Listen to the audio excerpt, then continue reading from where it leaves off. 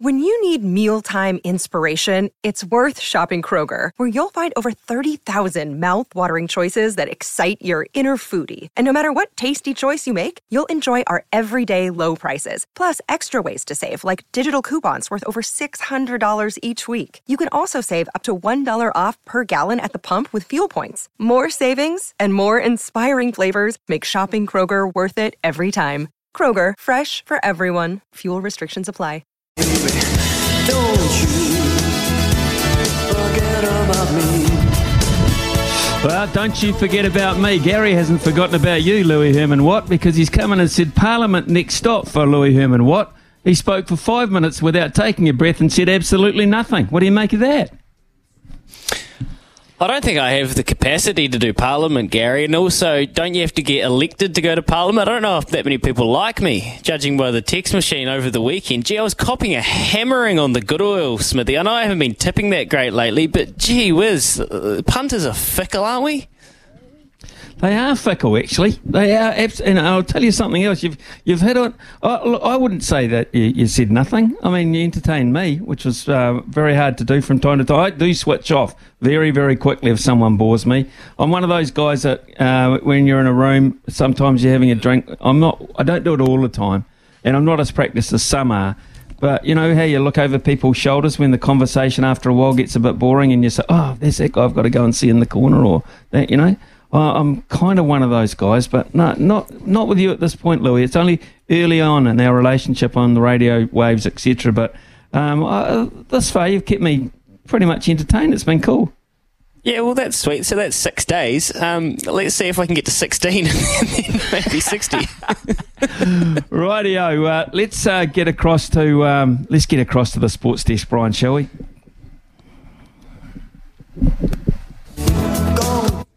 Live. Whoa, turn up the volume. We're crossing live to the sports desk. What's fresh? What's making waves? Let's find out.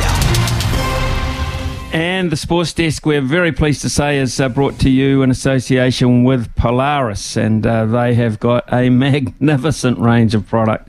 Polaris, what great vehicles they have, and we've got all sorts of deals based around the field days coming up as well. So field days, incidentally, around about 13th, 14th of June at Mystery Creek throughout the latter part of the week as well. So if you're going, you must call in and see the people at Polaris. Louis, what have you got on the agenda today? Well, we're all in flux around here. We're going to speak to Jeremy Coney in about 24 hours, so we've just bumped that back a day. If you're wondering where the great 24 minutes, I thought. 24 hours? What's happened? There's breaking news around the world which has put us in flux and put the network in flux. And I mean, it might not necessarily interest you to the extent of all things international cricket. And I actually was very interested to hear Jeremy Coney's thoughts around how big this UK winter of cricket is and how many more of them on this scale we might get with the kind of explosion of franchise cricket. So we'll do that tomorrow. But the breaking news... it's about the Australian Football League, AFL. It's a massive, massive deal when you're talking about the Richmond Tigers, who won three or four premierships over a title span. They were a dynasty. Trent Cotchin, Jack Riewoldt, Tom Lynch, Dustin Martin, of course, New Zealand heritage with the late Shane Martin, who was his father, who was we knew his story tied up with. I think it was the Rebels Motorcycle Club in Australia and was deported back here and never got to go and watch his son in those grand finals. So there's lots of connections there with Richmond. And massive news last night, Damien Hardwick, who was the longest serving coach in the AFL, 13 and a half years at the helm of one of the most famous clubs, 307 games, won more than half his games with the club, quit. Burnout cited. And actually how this came about was Tom Morris, who's doing work for SEN in Melbourne. He's a journalist. He went away for a wee while. He's come back and he broke the story and he managed to get it out before Damien Hardwick had told the players. He had it very well sourced. By all accounts, this is 100% correct. It was accurate information. So when we talk about media sporting bombshell, Smithy, Damien Hardwick leaving his post as at the helm of Richmond in Melbourne, one of the most famous clubs, punt roadie, and you've been to the MCG, you've drunk at the Richmond Hotel, you know how big of a deal this is. For that story to break before the players found out, that is massive. That is incredible. I mean, if it becomes of any interest here in New Zealand, it would be secondary interest, of course, but imagine what is going down in Melbourne, on the Melbourne airwaves at the moment, around SEN and those other networks. That would be absolutely huge. That is a massive change in schedule. So that is why we've had to put Jerry on hold, because it's a massive SEN announcement that has basically been put back for 24 hours. So, wow, that is huge, Louis, and very, very interesting indeed. Well, it's massive news because the Richmond, they only lost to Essendon 2 days ago, essentially by a couple of points, and it was a couple of defensive lapses really and bad decisions with the possession in hand that cost them. They were still in line to play finals football. This team has kind of been that team you trusted. They might just take the regular season to ramp up, and then when you get into the finals you don't want to face them. We all know that team, win whatever league it is, they have been dynamic. They changed the face of the game with their just flood forward attacking philosophy, just flood numbers. When you're talking about Aussie rules, they would just pump everybody forward, and it is quite staggering news to see a coach of his ilk walk away, but burnout is burnout, and the season hadn't been going the way they thought it would. So that's the big news out of Australia this morning. We've talked a lot about the PGA Championship over the weekend, and there's more golfing news, Smithy, and I fear that we're going to hear this more than we don't over the next wee while. Tiger Woods will not compete at the US Open. He's still recovering from ankle surgery. He's 47 now. We know the extent of his injuries from his playing days, his back, his spinal fusion, then obviously that gnarly car crash as well. He's had fusion surgery on another bone in his ankle, and I think we'll probably get that headline more than we won't over the next 5 years. Would you agree?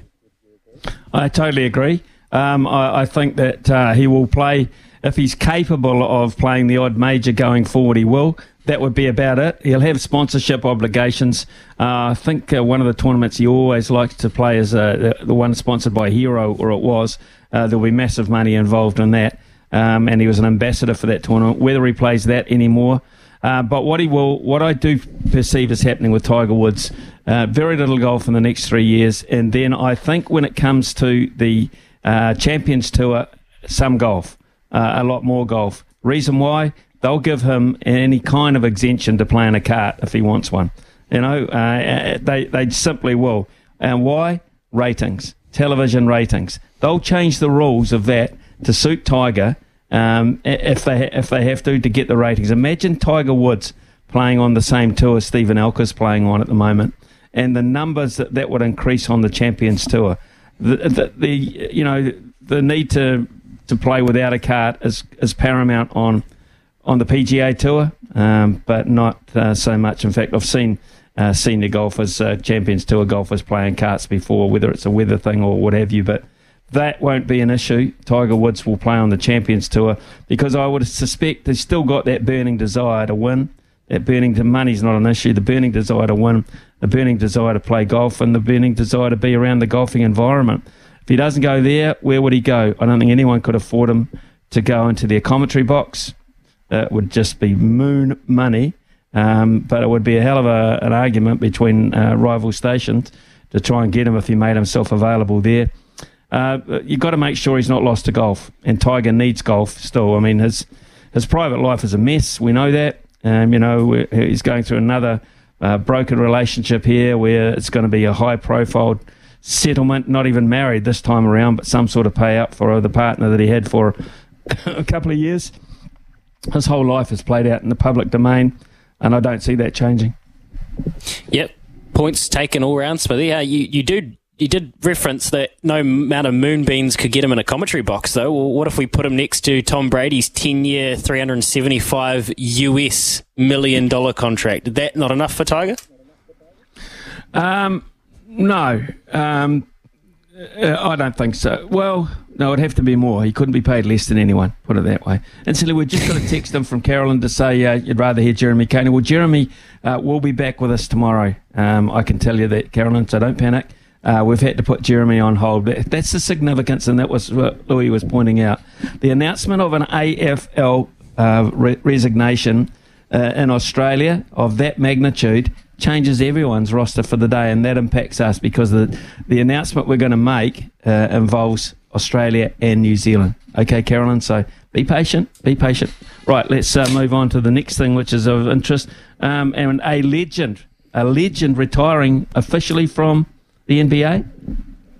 Yeah, I mean, I kind of thought that Carmelo Anthony was retired, to be honest, but he's not yet, as of yet. Well, he is as of today. And interestingly enough, it's the day that the Denver Nuggets, obviously where he started his career, are looking to close out the Los Angeles Lakers in LA. I wonder if he makes it there. He's obviously very close personal friends with LeBron James. He spent time on the Lakers roster very recently. I wouldn't be surprised to see Carmelo turn up and be courtside and get an ovation even at, what do they call it? Crypto Arena now, formerly Staples. His career obviously burst into light with New York. Never a deep enough playoff run to be considered a great of the New York Knicks, I don't think, when you look at their history with Bernard King and going back even further than that. So an interesting career. They say that one of the most talented scorers to ever play the game, but probably not going to go down as a necessarily one of the, all-time greats, certainly not on a LeBron James level or anywhere near that, really. But very famous for, I guess, the style and the swagger he had and just being a flat-out scorer. So it's a retirement that I didn't actually see coming because I thought he was retired. But Smithy, just to bump it along, I am very curious about the Sean Johnson situation with Chanel Harris-DeVita. Very curious. Because there are only a certain amount of seats on a bus, as Baz used to say, and you have to know who's driving the bus. That's important. You have to know who's on the bus. You have to know which seats people on the bus are sitting in. And then you have to be on time. And is Sean Johnson going to miss the bus for the Warriors for 2024 and beyond? I suspect he is. I suspect he is going to be not occupying one of those seats, particularly at the front where you expect him to be. So I don't think so. On the evidence of that signing, I was lucky enough to meet Chanel last Thursday. He played in the golf tournament that we covered up at the Hamilton Golf Course, beautiful St Andrews in Hamilton. And an impressive young man, really was an impressive young man, and played in the Warriors 4. And I just got the feeling that, he was looking forward to be back in the fold. It hadn't been officially announced at that point, but it has now, of course. I don't think that leaves too much room in the halves. You would be looking at 4 halves. They've pretty much got 4 if you count Chanel without Sean Johnson's name. The age was a factor in that as well. I'm not quite sure if Sean's a difficult guy to deal with or if it's an easy guy to deal with. But from all accounts, and we get a lot of texts in saying when are they going to re-sign him, that would be big news. It would be big news if that was effectively the end for Sean Johnson. And the other thing about that worries me a little bit, to be honest, Louis, is the timing of it. I hate these announcements and I hate these things being done in the middle of the season with so much rugby league to be played.